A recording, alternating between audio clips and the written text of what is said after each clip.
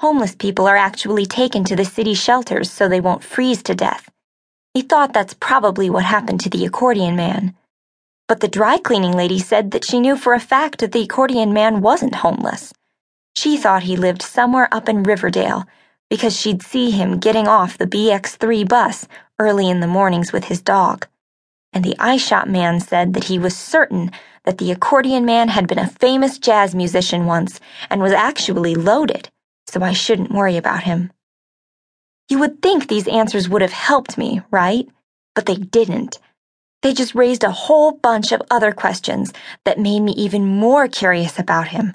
Like, was he in a homeless shelter for the winter? Was he living in his own beautiful house in Riverdale?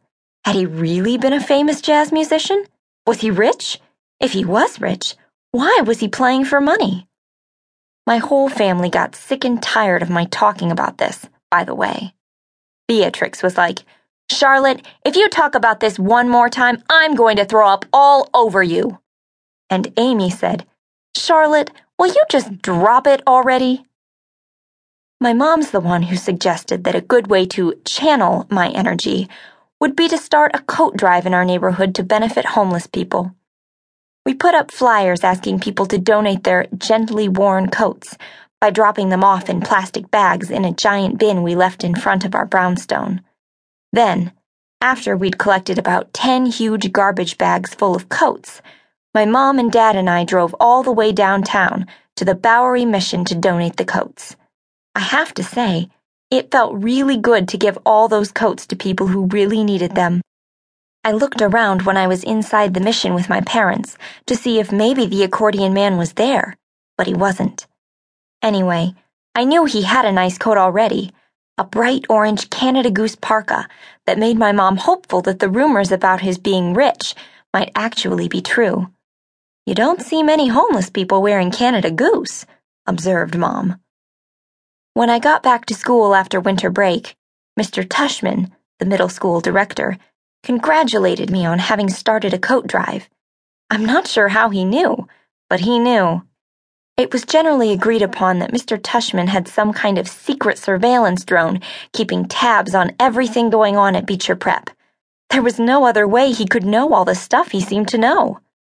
"That's a beautiful way to spend your winter vacation, Charlotte," he said. "Aw, thank you, Mr. Tushman." I loved Mr. Tushman.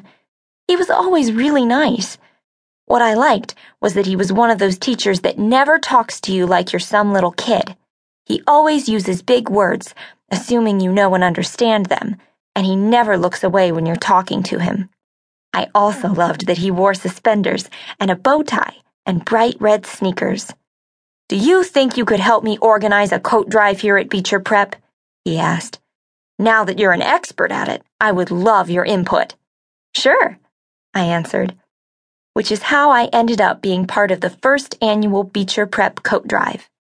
In any case, between the coat drive and all the other drama going on at school when I got back from winter vacation, more on that soon, I didn't really get a chance to solve the mystery of what happened to the blind old man who played the accordion on Main Street.